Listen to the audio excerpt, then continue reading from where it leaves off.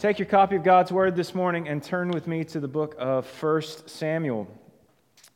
As you guys know, we have been in the book of Romans. We are in a series on Romans, but today we're going to take a little bit of a break. I want to address some of what we're seeing in our culture and some of the unrest that we've experienced. Not only by watching the news, but what we're seeing on social media. I was in Dallas earlier this week at the beginning of the week, and I got to Dallas, and there were like 7 p.m. curfews in parts of Dallas where Lindsay and I used to live. 7 p.m. curfews going on. And I think one of our responsibilities as the church is, yes, to go to the Scriptures and to seek to discern what God is saying to us, and to do that in a way where we're being faithful to the whole of Scripture. So that's one of the reasons why we teach sermon series and teach kind of through whole books of the Bible. But we also have a responsibility, I think, to interpret what's going on in our culture and in the world around us through the lens of the gospel as well. And so that's what we're going to do today. 1 Samuel chapter 2, starting in verse 22. Now Eli was very old, and he kept hearing all that his sons were doing to all Israel, and how they lay with the women who were serving at the entrance to the tent of meeting. And he said to them, "Why do you do such things?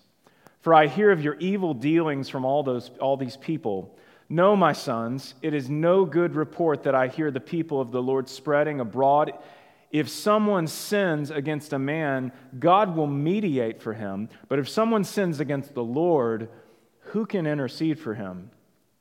But they would not listen to the voice of their father, for it was the will of the Lord to put them to death. The word of the Lord.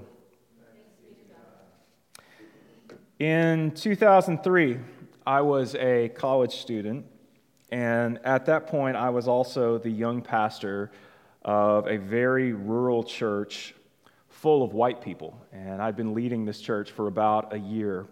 And once a month or so, we would have a deacons meeting on Wednesday nights. Our deacons were, as is the case in many churches, our deacons were kind of like the primary leadership team of the church. And it's not in any way an exaggeration to say that most of these guys were 40, 50, even 60 years older than me. I was about 20 at the time. So many of the guys on this team were literally the age of my grandfather, who was in maybe his early 80s at the time. And at one particular deacons meeting, we were doing some planning for upcoming events, and I don't remember exactly what was going on. And to be honest, I don't remember any other deacons meetings that we had in my time there, but I remember this one, and I remember it vividly. We were planning, and for some reason it was brought up that the Martin Luther King Jr. holiday was coming up. And this created all kinds of discussion among the guys on this team as to who actually got that day off. Now, mind you, pretty much everybody in the room was retired. Like, these weren't guys who were like going to work or taking vacation days or getting holidays or anything like that. And it created this big conversation, who actually takes that day off? And the general consensus was, that's not a day white people take off. Like, that's not a holiday white people get, that's a holiday for black people. And then the chairman of our deacons, who probably one of the older men in the room and somebody who'd been very instrumental in bringing me to this church and welcoming me into this church, said something that I have never forgotten to this day because it was so shocking. He said, "We just need to kill 6 more and get the whole week off."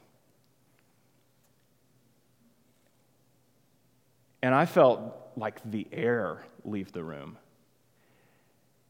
And I felt my chest like get tight, and my brain exploded with all of this, like, what do I do? Like, what do I say? How do I respond? And what was so amazing about that moment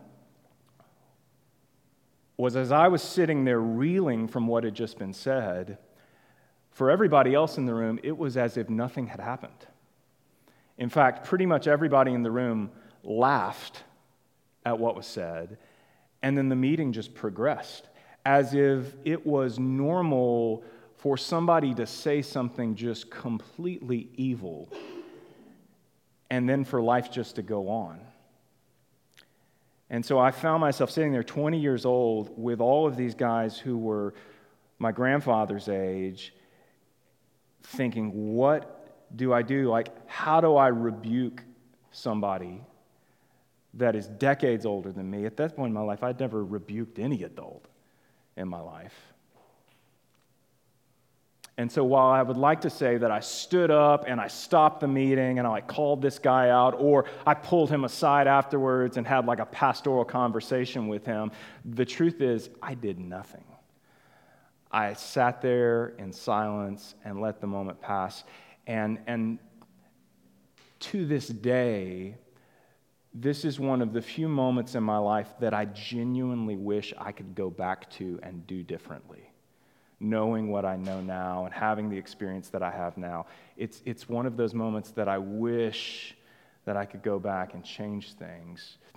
Because what I realize about that moment is as the pastor of the church, by just sitting there and saying nothing, as far as everybody else was concerned, I had just affirmed what had gone on.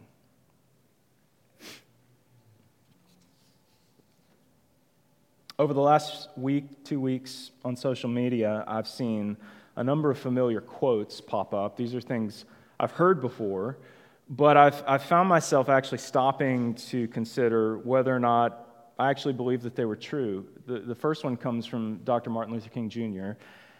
The ultimate tragedy is not the oppression and cruelty by the bad people, but the silence over that by the good people.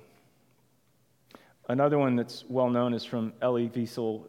Elie Wiesel was a Holocaust survivor. He had been in the concentration camps, a Jew, became a famous author, Nobel Prize winner.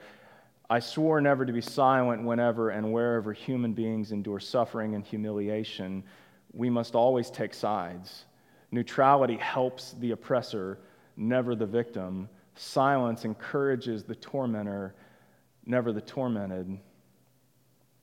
And one of my heroes, Dietrich Bonhoeffer, who was a German Lutheran pastor who initially fled the Nazis in the late 1930s, only to feel deeply convicted by the fact that he had run away, to go back to Germany and actively fight against Hitler's regime, says silence in the face of evil is itself evil. God will not hold us guiltless. Not to speak is to speak, not to act is to act. All of these quotes deal with what I'm calling the complicity of silence. Complicity just simply means involvement. If you drive the getaway car in a bank robbery, then you are like blatantly complicit. You are blatantly, obviously involved. But if you're driving down the street one day and you see masked men running into a bank with guns and don't call the police because you think, well, that's none of my business, I don't know what's going on, then you're actually silently complicit, meaning you had on some level some power to act, but instead of taking that opportunity, you did nothing, and so the crime continued unimpeded. And you know, it's remarkable how much of the Bible deals with the complicity of silence and inaction. Moments where people could have done something, not just in word, but also in deed. Moments where people could have said something and moments where people could have done something. We read one of those accounts this morning in the Old Testament, the story of Eli, who was a high priest in Israel, and his worthless sons, as Scripture calls them, his worthless sons, who were also priests, and their names were Hophni and Phinehas. Eli's sons were outright sinful in a variety of ways. They didn't try to hide it. They didn't try to cover it up. They were blatantly sinful. And what it says in 1 Samuel is they didn't know the Lord. Like, they just straight up, they did not know him. And so they are just lost in their sin. They're defiling the offerings that people are bringing to the tabernacle. It mentioned the fact that they're just sleeping with people in the tabernacle. I mean, just all kinds of sinful behavior going on. And Eli, who is elderly at this point in time, he hears about what's going on, and as we read, he calls his sons to him and basically says, hey guys, don't do this stuff. But Eli wasn't just the high priest. He was actually one of the last in a long line of judges in Israel. They were basically the leaders or rulers in Israel before the kings came around. Eli could have done way more than just say, hey guys, don't do that kind of stuff. He could have defrocked them and deposed them. He could have had them put to death, but he ultimately does nothing. He just allows them to continue in their sin, and they all die, and the line of Eli is cut off from the priesthood. As far as God was concerned, Eli had the power to act, but didn't. And as a result, he was complicit in the sin of his sons, meaning he was just as guilty. In the teaching of Jesus, we see the complicity of silence in two significant parables. The first is the parable of the Good Samaritan, which is a parable all about what it looks like to be a good neighbor. When Jesus is asked what it looks like to fulfill the great commandment, to be a good neighbor, his answer is that it looks like stopping and using your time and resources to care for the suffering. That's his example. As you know, the story revolves around a victim of a violent robbery who's left to die on the side of the road. And the first two men who pass by, a priest and a Levite, both of whom are religious men, they act like they don't even see the victim, even though they clearly see him, right? They see him, but they don't see him. They see him, but in their mind, in their heart, they make him invisible, and they just move on. And yet, these are the guys who, if anybody should have known the heart of God for the vulnerable and the suffering, it should have been them. And yet, there is complicity in their silence. It's almost as if they had beat him up and left him by the side of the road by the fact that they are not helping. A theme in Jesus' teaching around this topic is that part of the way in which we are silently complicit is by making people invisible. We do these mental gymnastics to convince ourselves that we didn't see maybe what we thought we saw, or we didn't hear what we thought we heard, and we use this to justify our inaction, and we use this to ease our spirit, because when we see something horrible, when we hear something horrible, when we see something troubling, when we hear something troubling, it creates unrest within our spirit, and we want to ease our spirit in some way. And so either we do that by trying to justify our actions, or we do that by actually responding to the thing that we see. But the reality is that when certain kinds of people are invisible to us, it makes it far easier for us to just walk by, right? When we've gotten to the point where we've become accustomed to not seeing certain things, then we can just pass on. Another significant story in Jesus' teaching is the parable of the rich man and Lazarus, which is this juxtaposition between wealth and poverty and the way that wealth can make us oblivious to the suffering of the poor. The rich man in the story just kind of goes on with his life of luxury and comfort, feasting sumptuously, living in splendor, all while the poor and afflicted Lazarus is literally laying right outside his door. He could have changed Lazarus' life. It was within his power, but Lazarus was invisible to him. And in the end, the rich man dies and goes to hell. To use Jesus' language, we are all managers. Some translations use the word steward. We are all managers who have been entrusted with a portion of what belongs to the master. The question is, are you going to be a faithful manager, or are you going to be a wicked manager? Because those are really the only two options. In Luke 12, the faithful managers wisely use the resources that they've been given because they know the master is ultimately returning. They know at some point they're going to have to give an account for the way that they've used the resources that the master's given them. But the wicked managers use their resources to be abusive and addicted and self-serving. Jesus says in Luke 12, verse 47,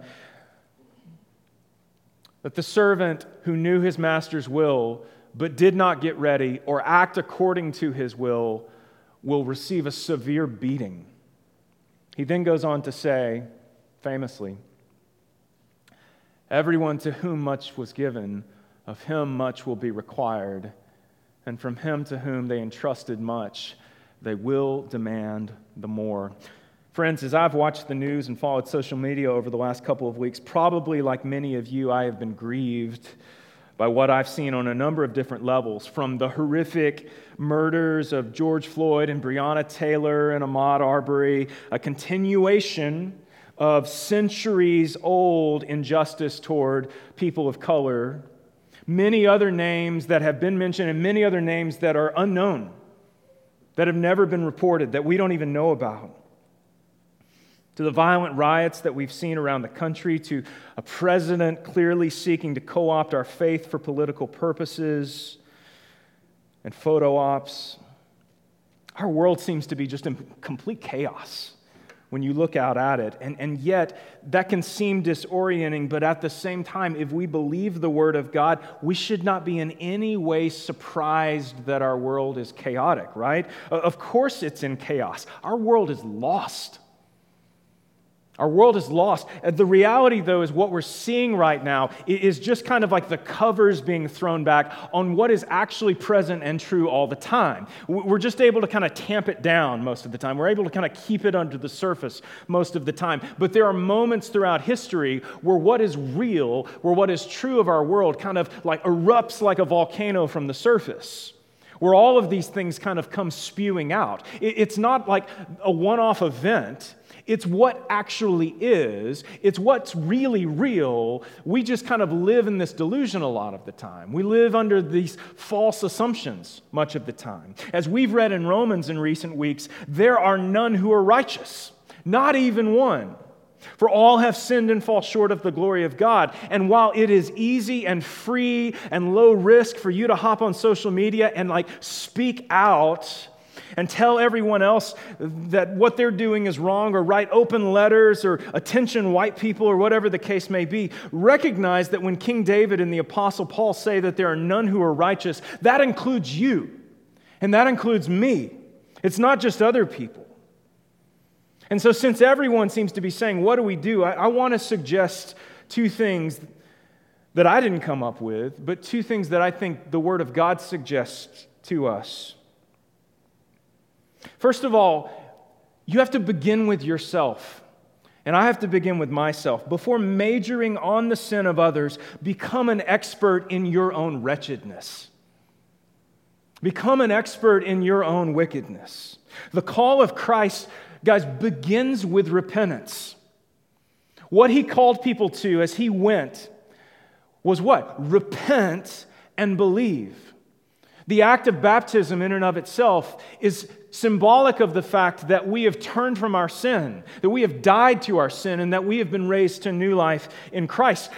It has to begin with our repentance. And for some reason, some of us think that repentance was just a one-time thing. But no. Repentance is like this daily endeavor that we need to be wading into. And it is only once you have done battle with your own sin and your own demons that you would be in any kind of a position to address the sin of other people with any level of humility. Until you are supremely aware of your own sin. There are so many things in this world that you and I have no control over, but you do have some level of control over yourself. It's something we tell our kids all the time, right? You might not be able to control what other people do, but you can control how you respond. If, for example, you think that racism and bias and prejudice, or whatever you want to call it, are only things that other people struggle with, and that those things don't lurk in your own heart on some level as well, then I'm not sure you've really cracked into yourself just yet. I think I had a pretty normal experience of growing up white in the South, which means that I grew up hearing the N-word constantly and in just normal, everyday conversation, as if there was nothing at all strange about it. From an early age, racist stereotypes were put into me. I went to an all-white private school that only existed because of desegregation. It was, quote-unquote, a better education than the public school system. One year at Halloween at our school, a kid showed up wearing a Klan outfit, kid you not, And he had it because his dad was actually in the Klan. And rather than like the school being outraged and him being suspended or expelled or whatever, it was literally like you got to go take that off. Right? That was my childhood. That's what I experienced. So the result of that for me today is that while I don't think I hate black people, the reality is if I see a black guy walking down our street, there is something within me that makes me go, wait a second. In a way that I never would if I just saw some random white woman walking down the street. That's not something I intentionally put into myself, but it's something that's there. Call it racism, call it bias, call it prejudice.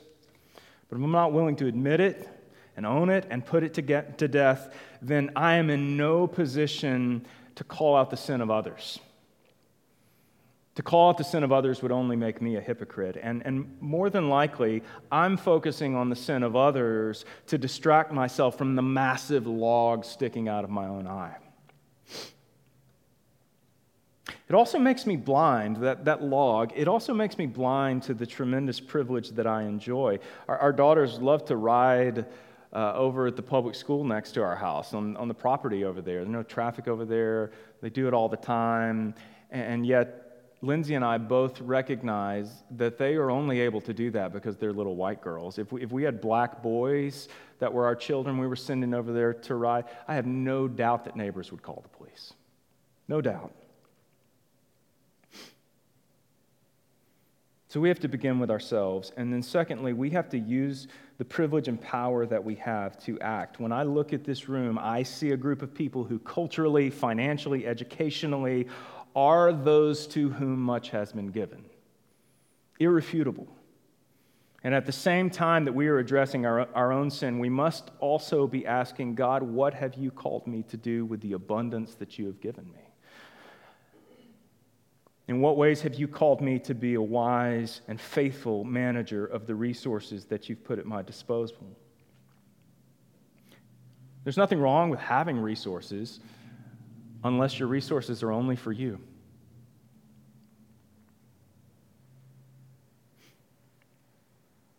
God, what have you called me to do with my power and privilege? And thankfully, the answer to that question is not obscured.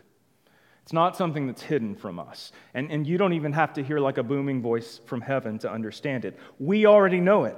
We are to love the Lord our God with all of our heart, soul, mind, and strength. And we are to love our neighbors as ourselves. If you want to be someone who does the will of God, there it is. The issue with the silence and inaction in the face of sin is that it's an abandonment of the great commandment.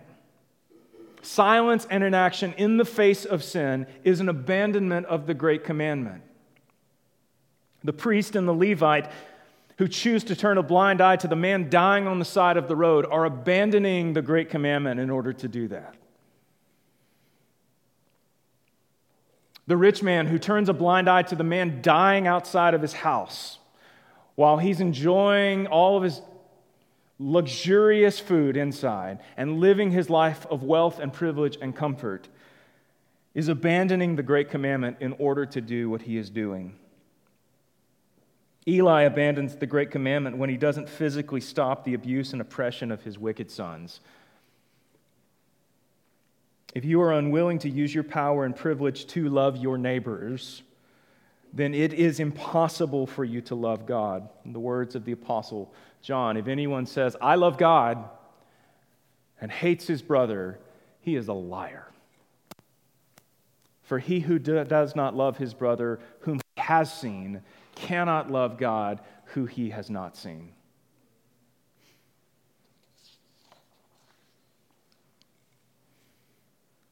I need to wrap up. One final thought. I'm very concerned that the way that most of us view the world today is being shaped far more by this than it is by the Scriptures.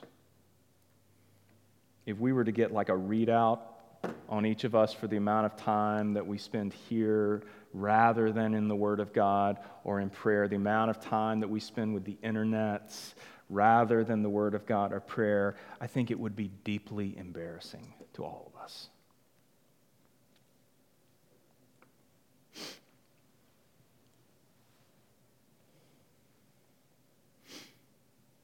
I think other people would look at it and go, wait, you're a Christian? I thought Christians were people who prayed and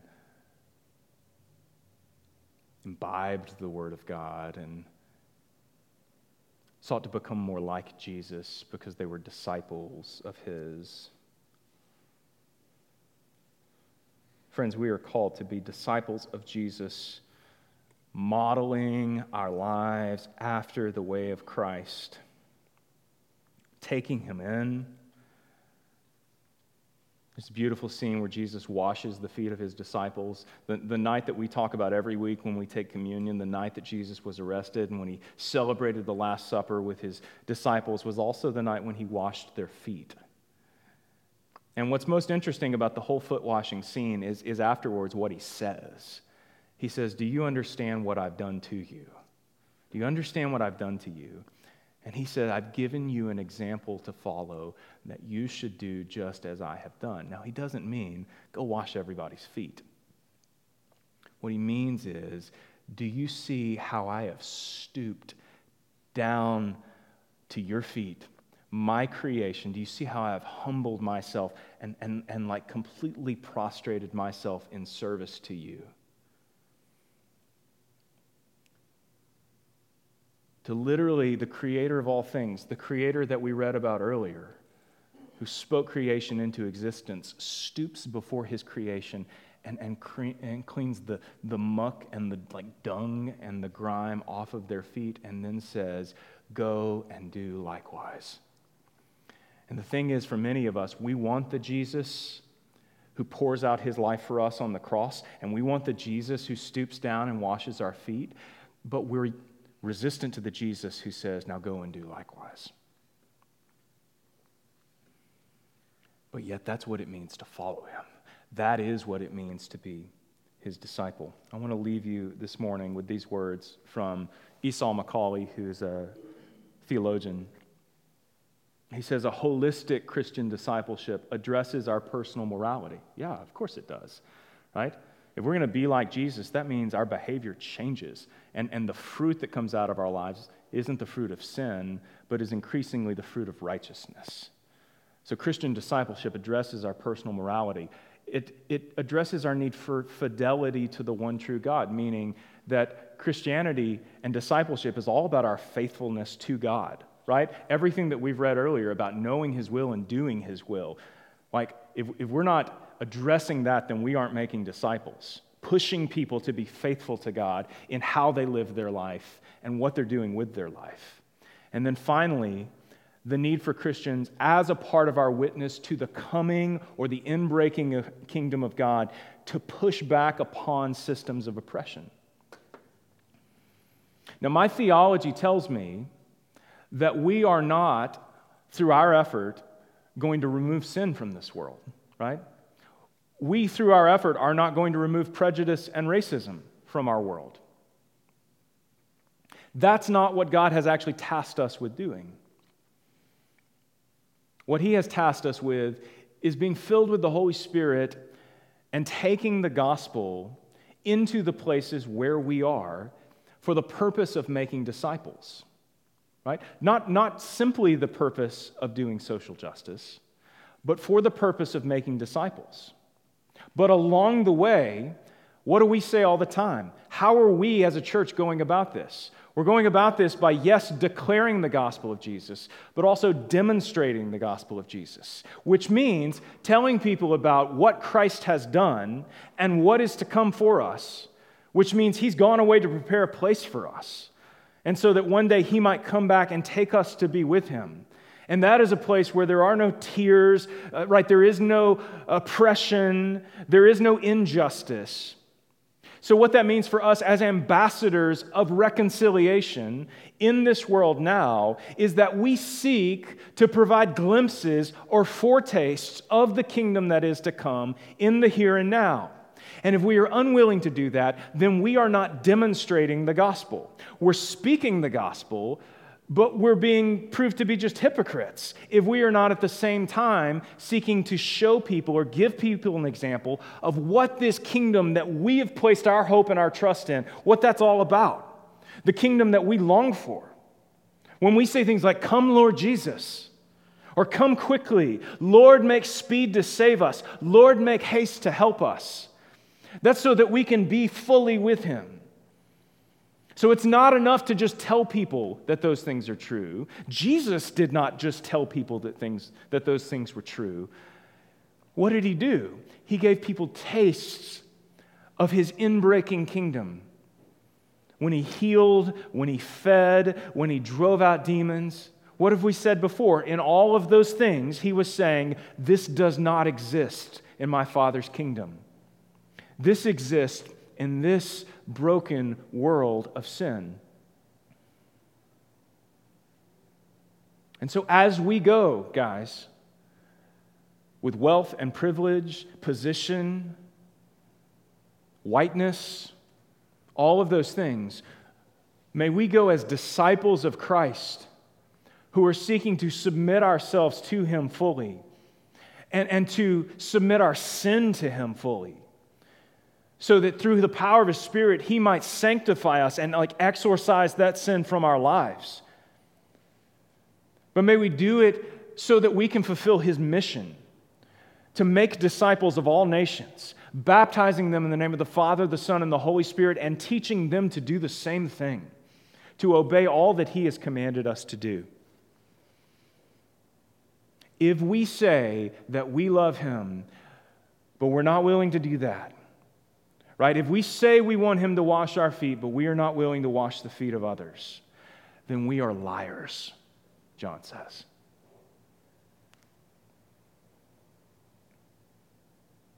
As we go from this place today, may we be filled with His Spirit, encouraged by the hope of His gospel.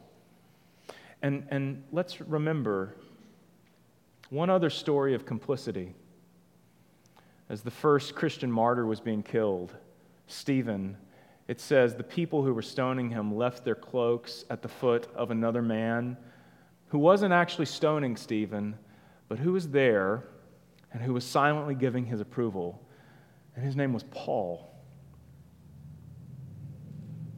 So if the Lord can change the heart of the silently complicit and the blatantly complicit, then He can certainly change my heart and your heart.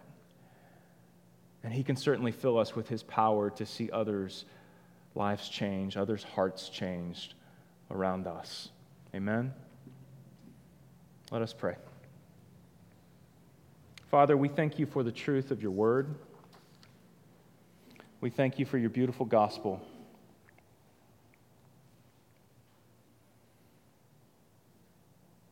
And God, as we look out at our world, we see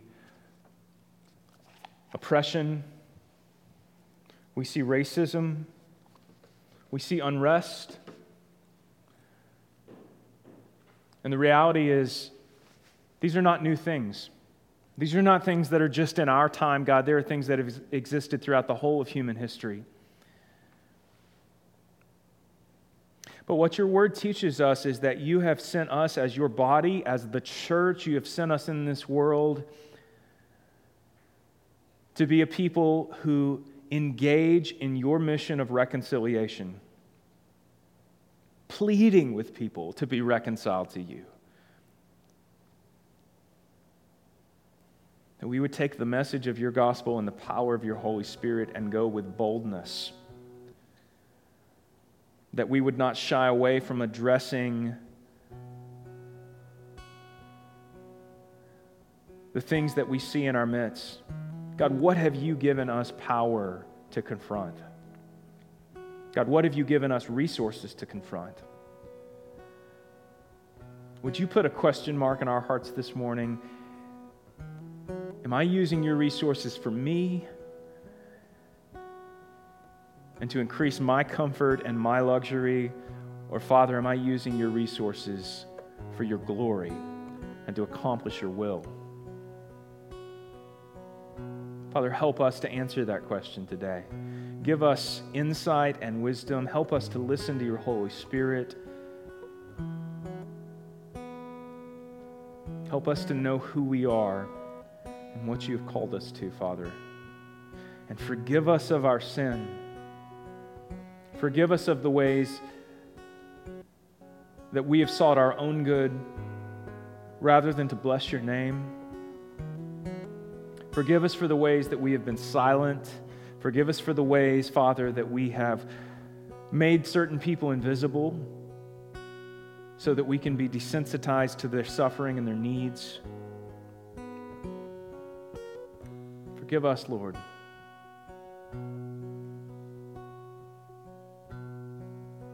We ask all of these things in the name of Jesus.